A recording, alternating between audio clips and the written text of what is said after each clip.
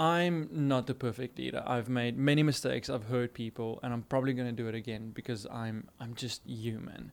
When I was 19, this happened where I was leading youth ministry, and I had about 10 youth leaders under me with that I had to pour and invest to weekly, but I never had someone to invest and pour into me consistently. And without knowing the ramifications and the dangers of it, I never knew how dangerous it was to lead out of a place of emptiness without someone pouring into me. And through this, I realized that I need to take responsibility for my mental health and my spiritual well-being and surround myself with people that pour into me. So I don't work out of a place of emptiness, but I work out of the overflow that I have. Leading without a mentor or someone who leads you is as good as driving across the country with a half a tank. You're not gonna make it. The only way that you can have longevity in your leadership is to work out of overflow, not from what you have left. And the only way to work out of the overflow is when you do life in vulnerability with people and people that you trust.